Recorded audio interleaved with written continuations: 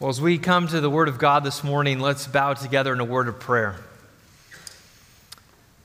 Oh God in heaven, we do want to come and adore you. We have done that this morning. We have sung of your praises. We have worshiped you for who you are. We have worshiped Christ for who he is and what he came to do. And now we want to continue our adoration as we open your word, as we hear the words of Jesus. May you cause his word to penetrate our hearts. May you help us to be humbled before this humble King, that we might be changed into his image. It's in Jesus' name that we pray. Amen. Well, the account is told of two battleships that were at sea on a training maneuver when they came across some heavy weather for several days. And as night fell, the visibility was poor with patchy fog. And so the captain, wanting to make sure all was good for the ship, he remained on the bridge, keeping an eye on all the activities, making sure they were steering the ship rightly through this night and fog. Shortly after dark, the lookout on the wing reported, "Light bearing on the starboard bow." The captain called out, "Is it steady or moving astern?" The lookout replied, "Steady, Captain," which meant they were on a dangerous collision course with the ship. The captain then called to the signalman, "Signal that ship. We are on a collision course. Advise you change course 20 degrees. Back came the signal. "Advisable for you to change your course 20 degrees. The captain said, "Send this. I am a captain. Change your course 20 degrees. "I am a seaman, second class," came the reply. "You had better change course 20 degrees. By that time, the captain was understandably furious. He spat out, "Send! I am a battleship. Change your course 20 degrees. Back came the flashing light. "I am a lighthouse." The battleship changed course very quickly. Well, we know that lighthouses are built in order to inform the impending danger that ships will face if they don't change course. The rocky shorelines on which they are placed pose a real threat for ships and for their crews. In the dark, they are unable to see what lies in those waters, what lurks there before them. Without the warning of the lighthouse, they will certainly run aground and sink. Well, the Bible makes it clear that it's possible for those who are in the church to make shipwreck of their faith. In 1 Timothy chapter 1, verse 19, Paul says that some people, by rejecting the truth of the gospel, have made shipwreck of their faith, he says. That's a direct quote. They have made shipwreck of their faith. And so we need to ask, what causes spiritual shipwrecks? Well, there are a number of dangers that lurk in the spiritual waters that can threaten the lives of Christians. These dangers lurk close by the church. They can be imperceptible at times. Christians can be distracted by other things and not see them. And like a ship cruising the waters on a stormy night, we can fail to notice the very things that may cause shipwreck to our faith. Last week we began looking at a passage in Luke chapter 22, which serves as a lighthouse for us. It began to warn us of impending dangers. And so I invite you to turn there this morning, if you haven't already, to Luke chapter 22. If you don't have a copy of God's Word this morning, you can find it on a pew rack in the Bible, in the pew rack right in front of you on page 1048. And it's, as we said last week, in these verses, the hearts of the disciples are put on full display. Jesus had just instituted the Last Supper. He had taught them that he intended to give his life, to shed his blood for them, and thus inaugurate the new covenant.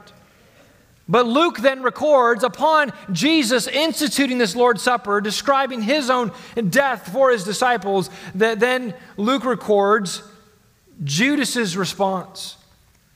and the other 11 disciples as well. And it's in this exchange with Judas and with the other 11 disciples that we learn of these two spiritual dangers that we began to look at last week, and these spiritual dangers that we need to learn to detect for our own lives.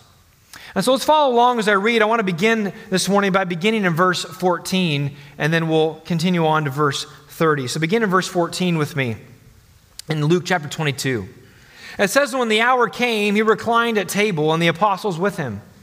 And he said to them, I have earnestly desired to eat this Passover with you before I suffer. For I tell you, I will not eat it until it is fulfilled in the kingdom of God. And he took a cup, and when he had given thanks, he said, take this and divide it among yourselves. For I tell you that from now on, I will not drink of the fruit of the vine until the kingdom of God comes. And he took bread, and when he had given thanks, he broke it and gave it to them, saying, this is my body, which is given for you. Do this in remembrance of me. And likewise the cup after they had eaten, saying, this cup is poured out for you, and is the new covenant in my blood. But behold, the hand of him who betrays me is with me on the table. For the Son of Man goes as it has been determined, but woe to that man by whom he is betrayed.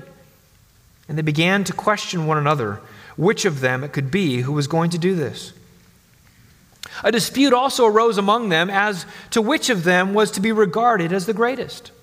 And he said to them, the kings of the Gentiles exercise lordship over them, and those in authority over them are called benefactors. But not so with you. Rather, let the greatest among you become as the youngest, and the leader as one who serves. For who is the greater, one who reclines at table or one who serves? Is it not the one who reclines at table? But I am among you as the one who serves. You are those who have stayed with me in my trials, and I assign to you, as my Father assigned to me, a kingdom, that you may eat and drink at my table in my kingdom and sit on thrones judging the 12 tribes of Israel. Thus ends the reading of God's word. May God impress its truths on all our hearts. Well, as I said earlier, and as we looked at last week, the verses that we have before us, verses 21 through 30, reveal the disciples' hearts. After we've already seen Jesus' heart revealed, we now see the disciples' heart revealed. And in their hearts being revealed, we learn about two dangers to our spiritual lives. And in particular, we began to see last week two spiritual dangers that we must seek to detect in our own hearts so that we will not fall prey to these dangers. We need to see these dangers revealed in this text so that we would not fall prey, so that we would detect them as well. And last week we began to look at the first one, which the first danger that we see here is the danger of spiritual apostasy. The danger of spiritual apostasy. And we saw this in verses 21 through 23. Again, Jesus here, after describing his own heart for his disciples, his own blood poured out for them, he then switches in verses 21 and begins to talk about Judas. He's not named here, but we know from earlier in the chapter that the one who was to betray Jesus was Judas. And he calls him out. He says, but behold, the hand of him who betrays me is with me on the table. He calls Judas out in particular for his defection. Judas had been with Jesus for 3.5 years. He had heard all of the teaching. He had seen all of the miracles. He had even participated in the ministry. Jesus had sent him out to cast out demons and to teach. And yet now, in this crucial hour, Judas's true colors are revealed. He is the defector. He is the traitor. He never truly believed that Jesus was the promised Messiah. And now, when the opportunity presented itself, he chose money over the Messiah, and he betrayed Jesus. And as we saw in Judas, we have the most famous apostate. The most famous apostate. Apostate simply means one who has fallen away, one who has departed. And so we use the term apostasy to describe those who once identified with the Christian faith, those who once followed the teachings of the Bible and now have rejected them and now have fallen away and walked away from Christ. And so in light of what we saw here in Judas, and the warning that Jesus gave to Judas, we talked about three important truths regarding apostasy that I just want to review for you this morning. And the first, we said that no Christian can lose their salvation. They're secure in Christ. Jesus said explicitly in John chapter 10, he said, "My sheep hear my voice, and I know them, and they follow me. I give them eternal life, and they will never perish, and no one will snatch them out of my hand. My Father, who has given them to me, is greater than all, and no one is able to snatch them out of my Father's hand. I and the Father are one." And so believers can be certain that they are secure in Jesus. But secondly, the New Testament calls every believer to examine himself or herself. We cannot assume. We must continue to examine ourselves to make sure we're in the faith. This is what Paul said in 2 Corinthians chapter 13. He said, "Examine yourselves to see whether you are in the faith. Test yourselves, or do you not realize this about yourselves, that Jesus Christ is in you, unless indeed you fail to meet the test." And so we need to continue to examine ourselves, need to make sure that we are not deceived, make sure that we are truly trusting in Christ, because it's possible for people to spend years, decades around the Bible, decades around the church, decades in Bible studies, decades sitting under sermons, and yet not truly believe and not truly know Christ. It's a tragedy. And we, therefore, are called upon to examine ourselves, and the example of Judas is a stern warning for us to do that very thing. But the promise that in the third truth that we looked at regarding apostasy is that there's no one beyond the reach of God's grace. There's no hopeless case. I believe here in which Jesus said, "Woe to that man by whom he is betrayed." Jesus is, yes, condemning and pronouncing a certain judgment upon Judas, but I believe in this final note of judgment, he is also giving a word of grace, a warning to Judas, to say, "Woe to you if you go forward with this." I believe there was still a chance for Judas to repent. Now, we get into the what ifs. Well, what if he did repent? What would have happened to the cross and all of that? We can't play that out. We don't know what would have happened. But I believe that that was still given to Judas here. Jesus hadn't given up on Judas, and therefore we can take comfort that he hasn't given up on anyone else who is still living and breathing and can hear the gospel. And so we saw that apostasy can lurk in the water. It can be around. This is why the New Testament warns that we not be driven away by unbelief, that we not be hardened by the deceitfulness of sin. We need to heed the lighthouse of this text and watch out for apostasy that might creep up, unbelief that might creep up in our own hearts in small ways, that it may not give way to greater unbelief. But there's a second danger in this text that we need to be on the lookout for. And we see this in verses 24 through 30. The second danger of this text is the danger of selfish ambition. First was the danger of spiritual apostasy, but the second danger here is the danger of selfish ambition that we see in verses 24 through 30. Now, I need to be clear up front here that these two dangers, in one sense, are not on equal footing. Don't often have the same effect in someone's life. They do not cause equal damage. I mean, think about even the different characters that we're talking about here. The first danger we see in the life of Judas. This was one who walked away from Jesus and ultimately was judged and condemned because of his unbelief. He remained in unbelief, and he died in condemnation. But here, this second danger of selfish ambition we see in the lives of the disciples, the remaining 11 that were there at the table. And while this is a danger, and while this can wreak havoc in a believer's life and particularly in spiritual leadership, it's not something that necessarily is going to cause someone to go out of the race, cause someone to be condemned as Judas was. And so we need to recognize there are bumps in the road and there are icebergs that will sink us. And so we need to recognize here that apostasy is like that iceberg that sunk the Titanic. It's a danger that will take someone out of the race, that will cause someone to go to hell. Selfish ambition, on the other hand, is more of a debilitating danger than a deadly one. More of a debilitating danger than a deadly one. Unchecked, though, selfish ambition unchecked, it could be the cause of someone's downfall. But on its own, it could simply injure you in your spiritual race. And again, we see this even laid out here by the nature of Judas and the other 11 disciples. But the reality is both of these are a danger. Both of these are a cause for us that we need to be watching out for. It can be a threat that we need to be vigilant towards. And so selfish ambition is a common disease that has been found in the church ever since this first century. It's easy for our own hearts to exalt themselves. This is the idea that we want to clamor for greatness. We want to see ourselves as great. And again, this is not something just exclusive to the 11 disciples there in the upper room. This is not just something for the first century. This is something that we all struggle with, even here in our own day. And so it's instructive and encouraging that we see that this was a problem even among Jesus' own men there on this night before the cross. The disciples struggled with this same thing. Well, we see this danger of selfish ambition in this passage addressed in three ways. First, we see selfish ambition identified. We see secondly, selfish ambition condemned. And thirdly, we see selfless service commended. And so let's look first of all at selfish ambition identified. Selfish ambition identified. Look at verse 24 with me. It says, "A dispute also arose among them as to which of them was to be regarded as the greatest."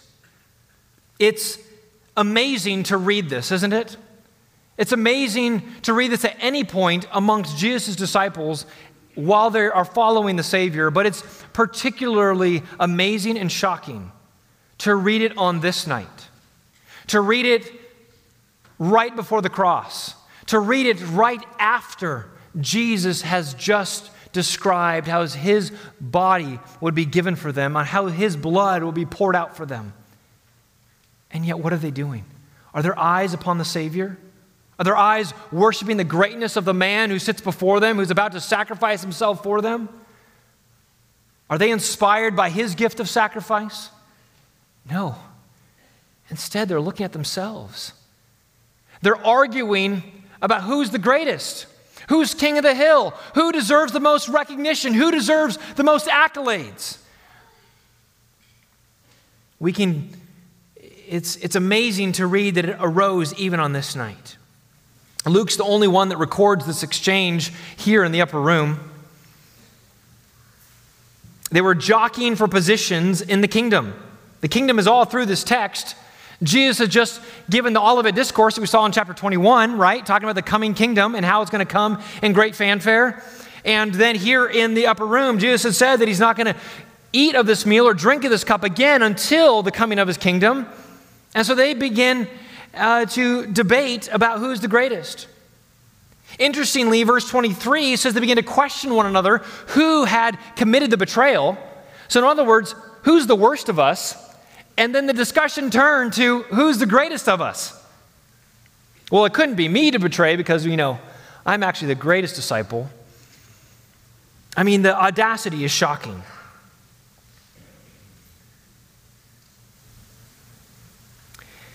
They were concerned at who would be, look at it, verse 24, who was to be regarded as the greatest.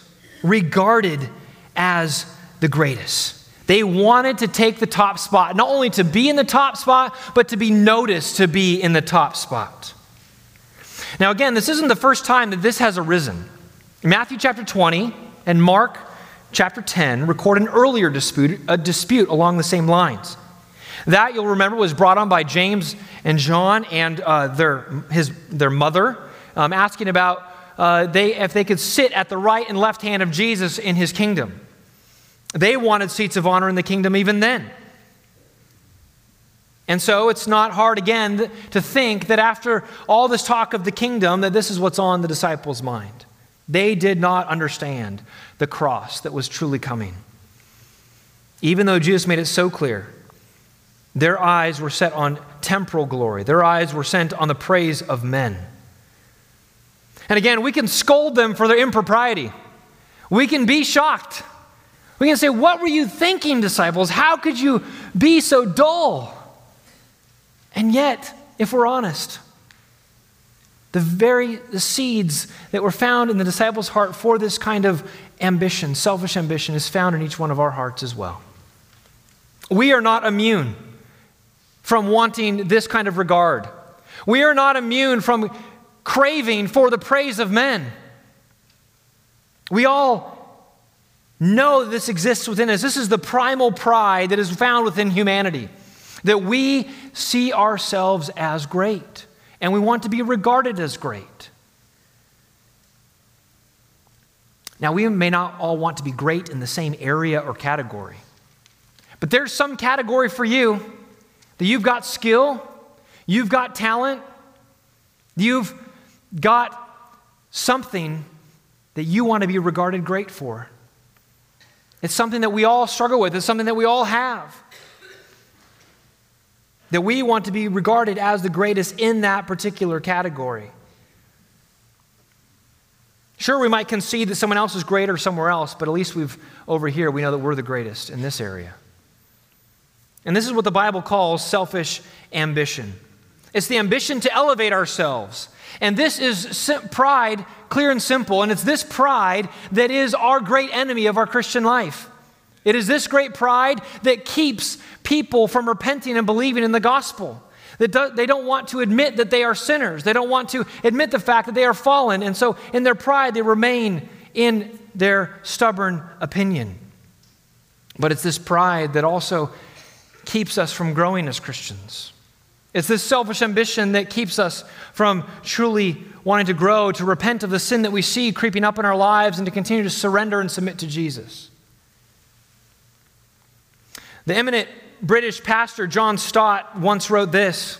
He said, "At every stage of our Christian development and in every sphere of our Christian discipleship, pride is the greatest enemy and humility our greatest friend."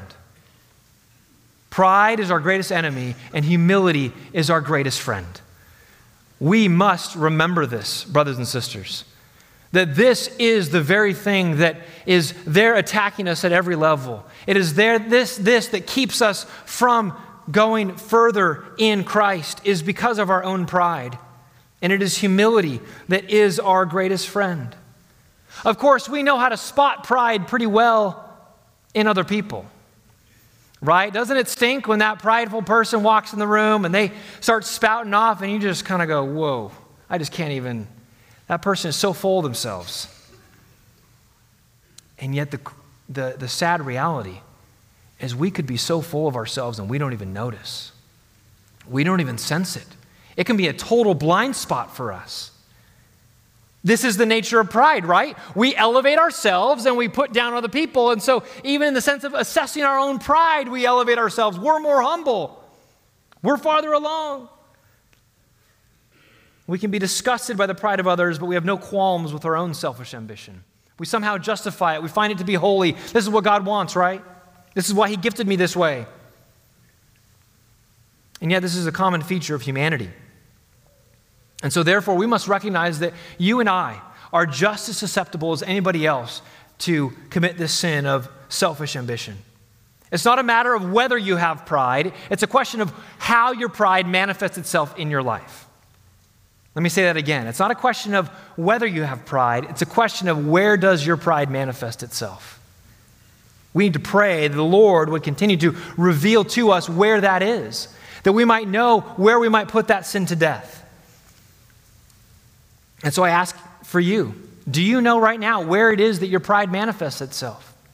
Do you know where it is that your selfish ambition manifests itself? What are the categories, what are the areas in your life that causes you to think that you are far above others and should be regarded as such?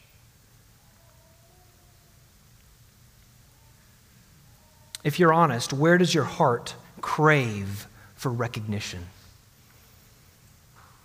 Friends, to begin to identify that is the beginning of the path of life. Because we humble our heart and we say, yes, Lord, I do crave for recognition there. Yes, I do want to be regarded as greatest there. That is why I had that thought against that other person. That is why I put them down in my mind or put them down in my words. It was because I thought myself to be greater than them. We've got to learn to be honest with ourselves of where this pride creeps up. Because if we aren't, then we're never able to put it to death. We can't ever apply the blood of Christ to that. We can't ever repent of it and see change. We can't ever see growth in humility. And this selfish ambition will continue to keep us hampered in our Christian life. And so Jesus, first of all, we got to first identify this selfish ambition. It was identified very clearly that night amongst the disciples, but we've got to identify it in our own lives. But Jesus has a message for all of us. And that is, and we see Jesus here in the second way he addresses this by talking about selfish ambition condemned. Selfish ambition condemned. And he condemns this in verses 25 and into the first part of 26. And so look at that verse with me. He says, "And he said to them, the kings of the Gentiles exercise lordship over them. Those in authority over them are called benefactors. But not so with you." Stop right there. Jesus here beginning to address this. I mean, you could imagine the different ways that Jesus could go about talking about such blatant pride that's now circulating around the table. He has just declared that that he was going to sacrifice himself. He's just described that there's one of them who has betrayed them. And so I can imagine him getting quite frustrated that these guys have now turned it on themselves and have no thought or no regard for Christ. But I believe that the way he addresses this here is quite a gentle rebuke, quite a mild rebuke in the way that he goes about this. He does it by drawing a comparison. The Gentiles lead this way, but that's not the way that you're supposed to lead. This is the way it works out in the world, but in the church it's supposed to work this way, in other words. And so he first here in verse 25 describes worldly leaders. He talks about what greatness looks like in the secular world, in the unbelieving world. And particularly the kings of the Gentiles exercise lordship. They have this domineering style of lordship. They lord it over those who are under them. But on top of that, what's the title that they give themselves? They call themselves benefactors. Benefactors. In other words, the worldly leaders are domineering, they are all controlling, and yet they believe that they're doing good for the people under them. They rule to benefit themselves, but then they try to convince the populace that they only have the people's best interest in mind. In other words, their tyranny is often masked by freebies. Now, there's a record in the ancient world of leaders calling themselves benefactors. The Ptolemy III of Egypt gave him this title of benefactor, and Emperor Vespasian was hailed as the benefactor of Rome. And so Jesus here is saying that these great emperors and leaders, they called themselves benefactors even though they lorded it over, they domineered over the people that they were there to lead. Of course, recent times have given us many examples of those who are tyrants, and yet they do not lead for the good of the people under them. Go back to the 20th century, and we have men like Joseph Stalin, who was leading the communist revolution in the USSR, in Russia, which became USSR, and claimed to bring communism. This is good for the masses, and we're going to level everything out. But he ended up killing, by some estimates, 20 million of his own people. Or take Mao Zedong, the communist ruler of China in the 20th century, whose policies resulted in the murder of 45 million Chinese. Now, these men may have claimed that to do what was best for the people and for their nation, but they were really only serving their own craving for power. And so Jesus makes it clear that this way in which the world leads, look, how does he start verse 26? But not so with you. But not so with you. There's a contrast here. That way of leading, that way of trying to put yourself up over others is not to be identified within the church. And so I believe there's a direct application here to church leaders, that in the church, there is no place for selfish ambition or domineering leadership. And yet, unfortunately, the history of the church has shown that its leaders have often disregarded these words. I think you only need to look to the office of the Pope in the Roman Catholic Church down through the centuries to see this modeled. The men that held that post believed to saying that they're doing it for the benefit of the masses who are under him, and yet held them in spiritual bondage, extracting millions upon millions of dollars from the supplicants. But before we start pointing fingers at the Catholic Church, we need to recognize that in Protestant churches and evangelical churches in our own nation, that domineering, selfish leaders have been found as well. Men can use their positions of authority for self-serving purposes. Recent scandals have revealed high-profile pastors to have led their churches with an iron fist, seeking to use politics and backroom pressure in order to make things go their way. The evidence has shown them to be self-absorbed and more concerned about their public promotion than about the good of their flock. And Jesus' words says, "But not so with you." It should not be so. I have to think that Peter, one of the apostles, was there that night, very well pulled into this clamoring for arguing that he was the greatest apostle, that he deserved the greatest regard. And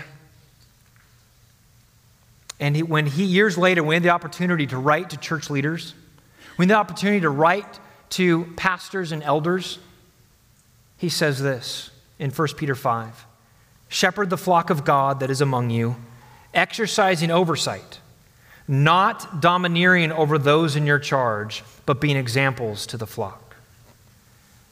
Peter got it. Peter understood that this isn't to be a role about selfish promotion, but it's about service. Oh, there's still leadership. There's some people that look at the corruption of leadership and said, we need to get rid of leadership altogether. We need to have no one in authority. That's not what the Bible teaches. There's still to be exercising oversight. There's still to be a shepherding function. But the way that it's to be gone about is not by domineering, not by lording it over those under them, but rather to be examples. To be selfless, not selfish.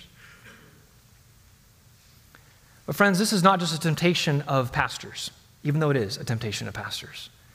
This temptation of selfish ambition can infect people of the congregation at all levels of the body of Christ. Selfish ambition can be there if you're, for whatever leadership position you might have, whatever ministry you might lead, however big or small, you want to be regarded as great. Or we're not even in leadership, we're just serving, and we want to be regarded as great for serving in that role.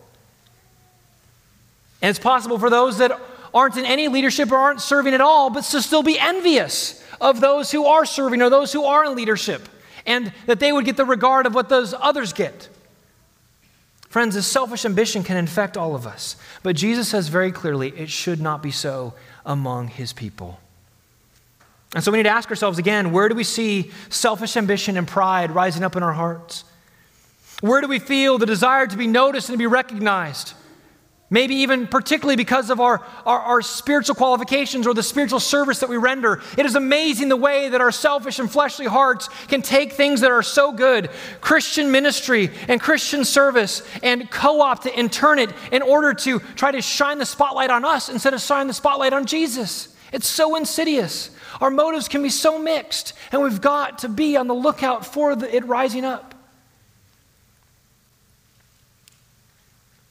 Jesus will make clear that the desire to be great is not wrong, but it is a desire to be great through boastful advancement that is wrong. It's a fleshly, worldly pride that should have no place in the people of God. He's provided a way for us to be great, but it's not through the praise of others.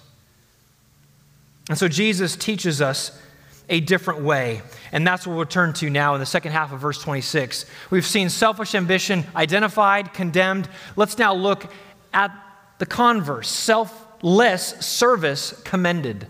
Selfless service commended. And we see this in end of verse 26 through the end of 30. Jesus commends selfless service to us in three ways.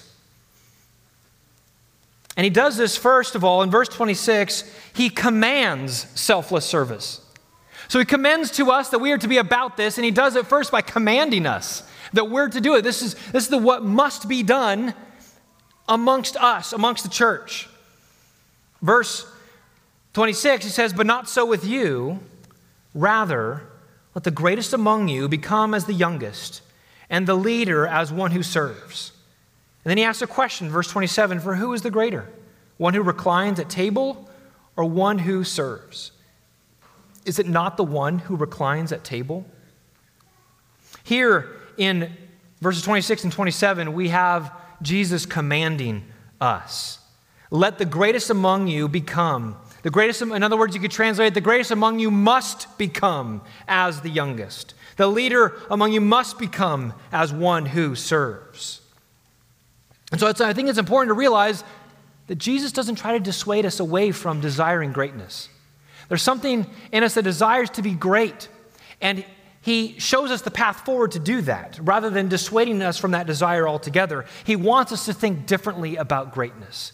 In the church, through the gospel, through the lens of Christ, everything is flipped upside down. It's not through self-promotion, but through self-abasement. Not through self-advancement, but through self-abasement. It's not through serving self, but through serving others that greatness comes. And I believe here he gives us then two keys to this true greatness. He commands us first to think lowly of ourselves, to think differently. We need to think lowly of ourselves. That's why he says here in verse 26, "Let the greatest among you become as the youngest, and the leader as one who serves." He says, first of all, we must become as the youngest. In that society, and we can somewhat understand this, even if societies may have changed a bit, that the youngest was shown the least regard. The youngest were called to do the chores, to do the work, that the older you got, the more seniority you got, and therefore the more you could tell others what to do. But Jesus says here that if you want to be great, you need to take that position of the youngest.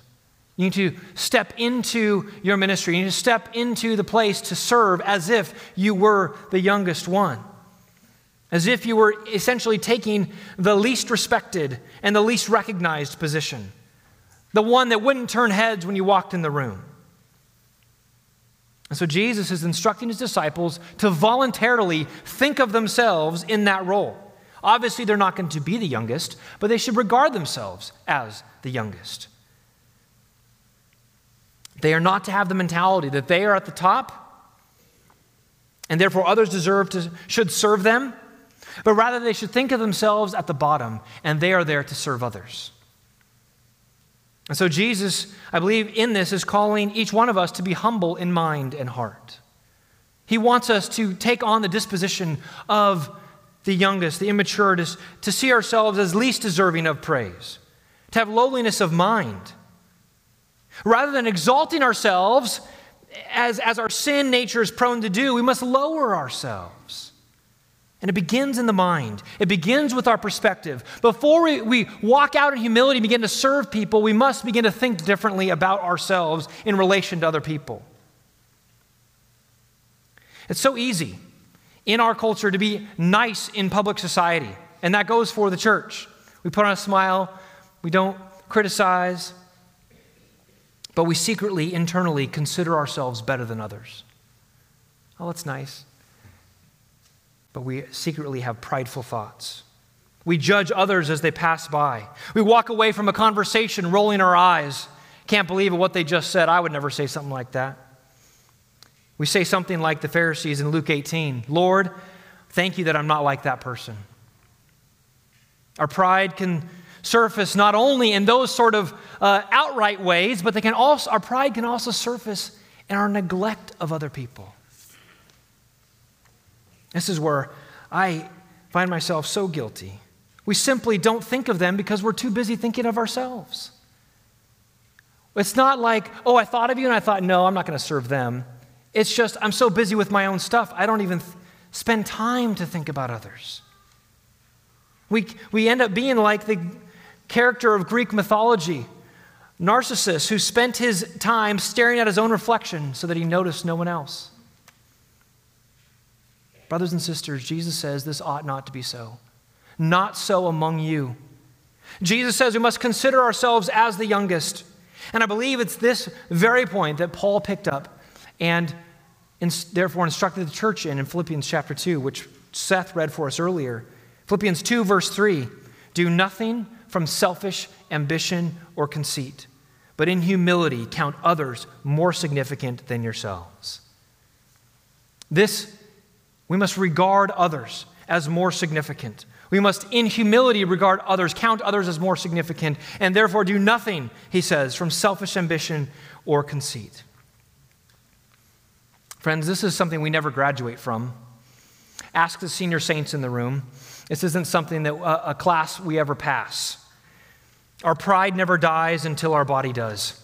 Until we're laid in the grave or Christ returns, we will never cease from striving.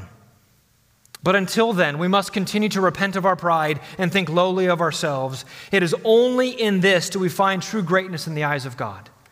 We are looking for the approval of the Lord. We are not looking for the approval of man.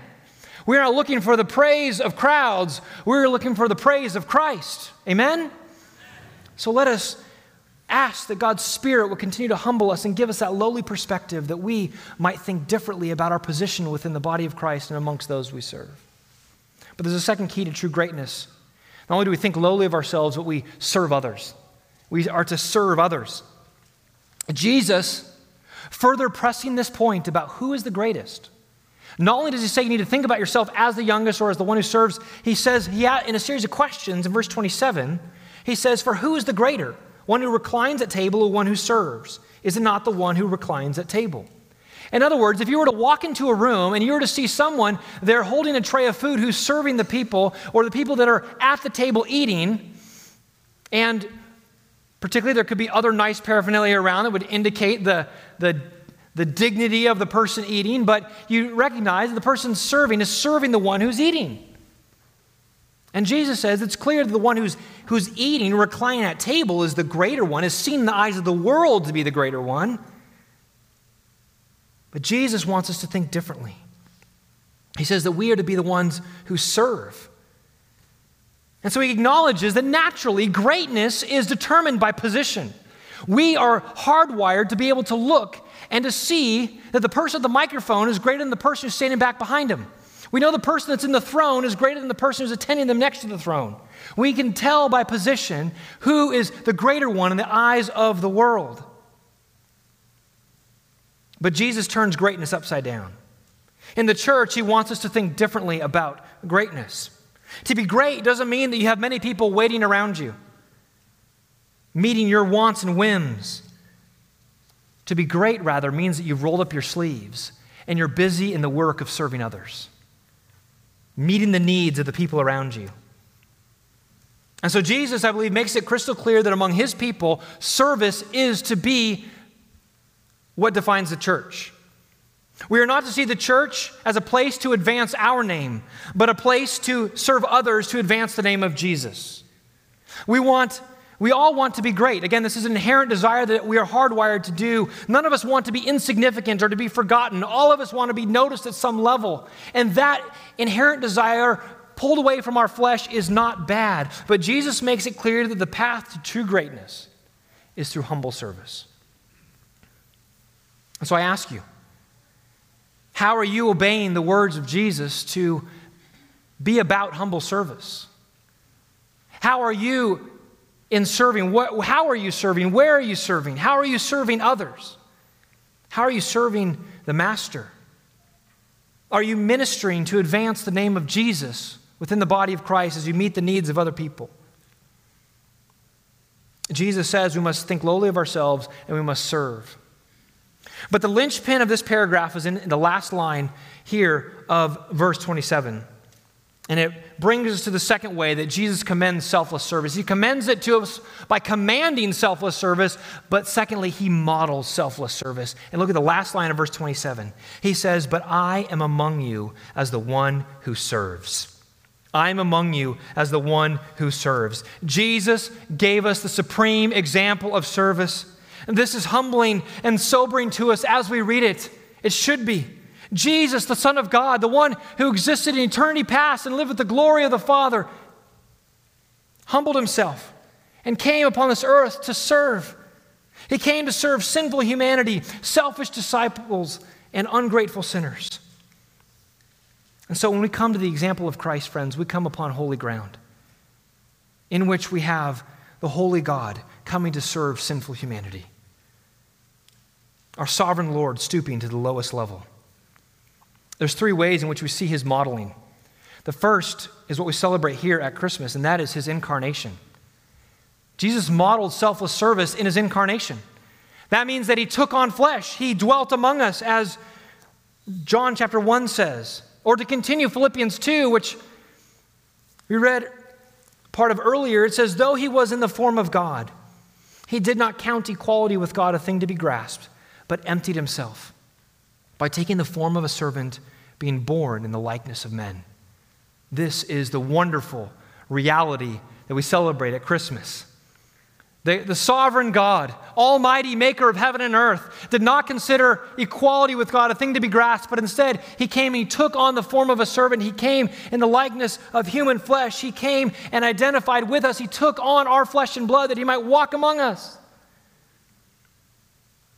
In the Christmas story, as we look at the baby in the manger, we should see the humility of our Lord.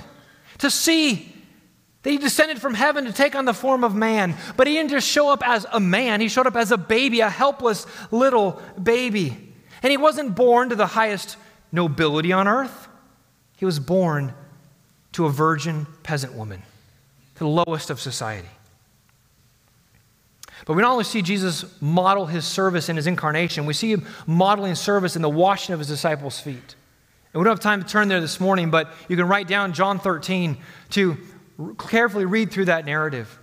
Jesus, there as they're in the middle of the supper, gets up, takes off his outer garment, wraps a towel around himself, kicks up a wash basin, and goes from disciple to disciple and washes their dirty, dusty feet. That was reserved for servants. It is never done by the host. And yet Jesus there modeling, he explicitly says, I'm doing this as an example for you that you might serve each other. Jesus modeled there on that very night what selfless service looked like. And so when he says here, I am among you as the one who serves, the disciples knew exactly what he was talking about.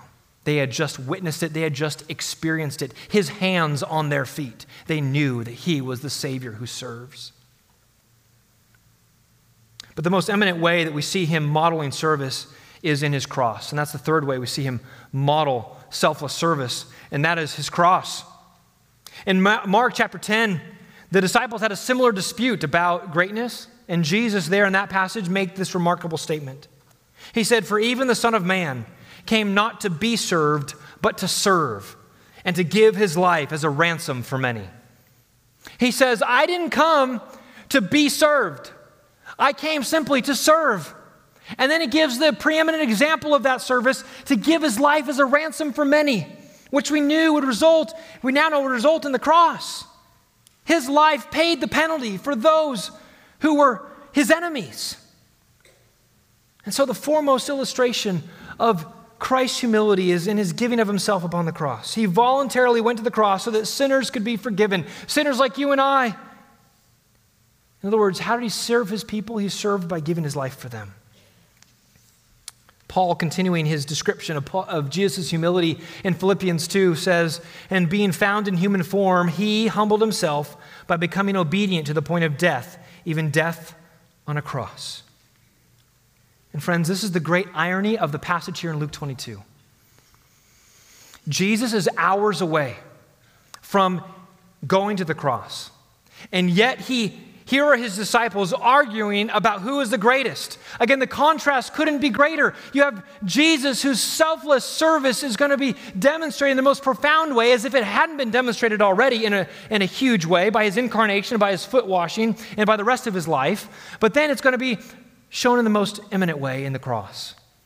They have been told that, and yet their minds are on themselves. And so Jesus mildly rebukes them and encourages them to look to his example.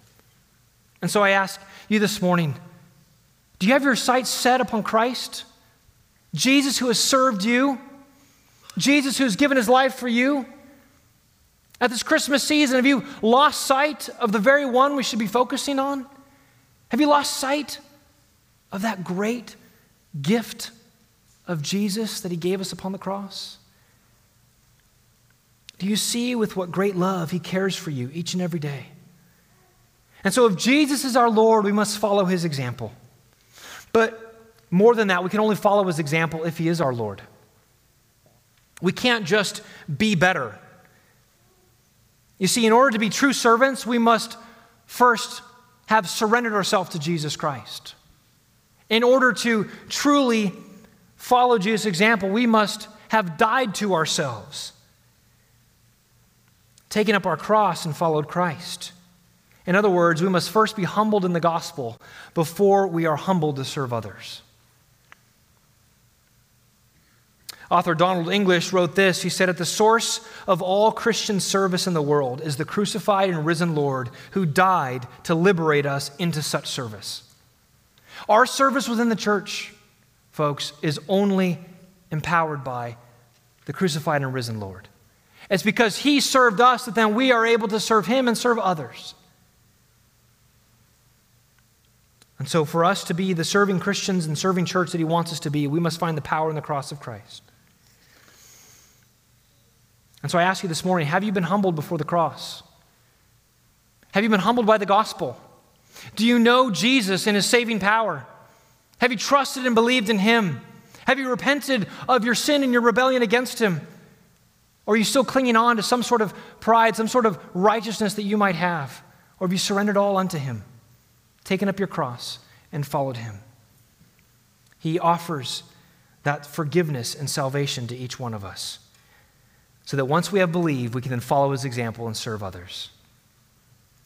Now, if we take Jesus' counsel, if we follow his advice and we lower ourselves and serve, we can be concerned that maybe we'll be lost to obscurity. We're going to be the youngest, we're not going to be noticed, and all of that is going to be for naught.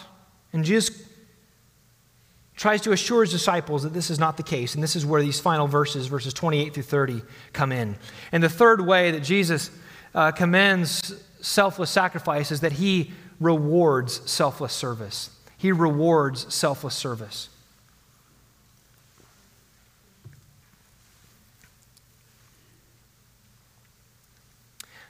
Look at verse 28 with me. He says, "You are those who have stayed with me in my trials." Amazingly, here Jesus moves from a statement of rebuke to a statement of commendation. He encourages his disciples here, affirming their ministry faithfulness. Again, this is only the 11 disciples who are left in the room, but he affirms their commitment. He says that they have stayed with him through his trials. They've continued. They've endured. Judas didn't endure, but these 11 disciples did. And so there's a sweet affirmation on the lips of Jesus. Have they been the most faithful, the most dedicated friends? No. They've been weak. They've been wishy-washy. They've been doubtful. They have sinned. They've hardly been the best and faithful ministry partners, and yet Jesus commends them here. You are those who have stayed with me in my trials. And the great British commentator J.C. Ryle draws a wonderful application here for us. He says this. He says, "Let us rest our souls on the comfortable thought that the mind of Christ is always the same. If we are true believers, let us know that he looks at our graces more than at our faults, that he pities our infirmities, and that he will not deal with us according to our sins. Never had a master such poor, weak servants as believers are to Christ, but never had servants such a compassionate and tender master as Christ is to believers." Isn't that sweet? To remind us that Jesus is kind and compassionate to us no matter how faltering our ministry is, no matter how faltering our faith is. He is kind towards us. Well, Jesus goes on to describe the reward that he's promised for his disciples. He says in verse 29 and 30, "I assign to you, as my Father assigned to me, a kingdom, that you may eat and drink at my table in my kingdom, and sit on thrones judging the 12 tribes of Israel." Jesus received a kingdom.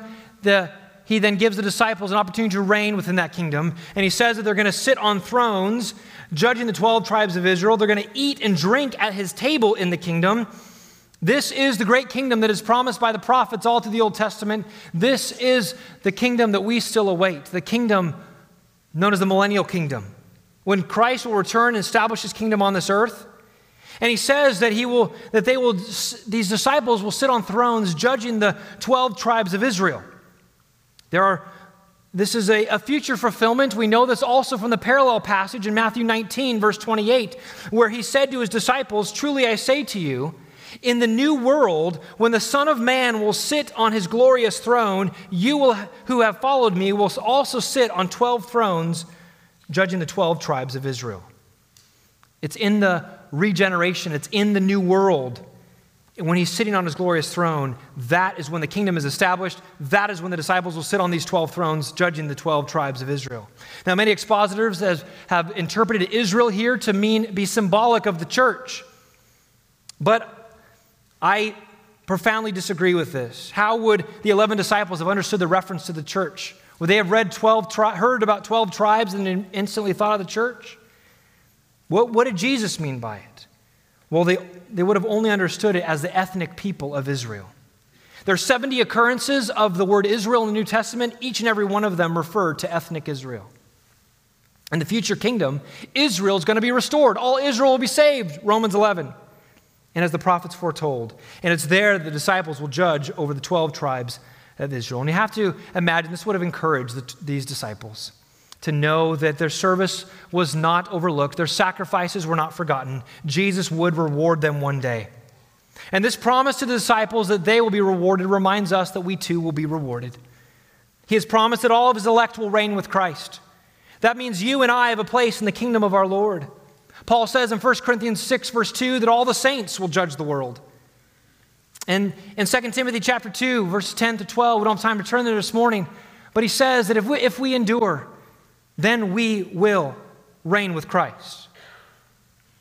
Folks, Jesus will reward us. He sees each and every bit of service that we offer unto him. He will not forget about us. And even though we go through suffering and trial, we can be comforted to know that Christ sees all.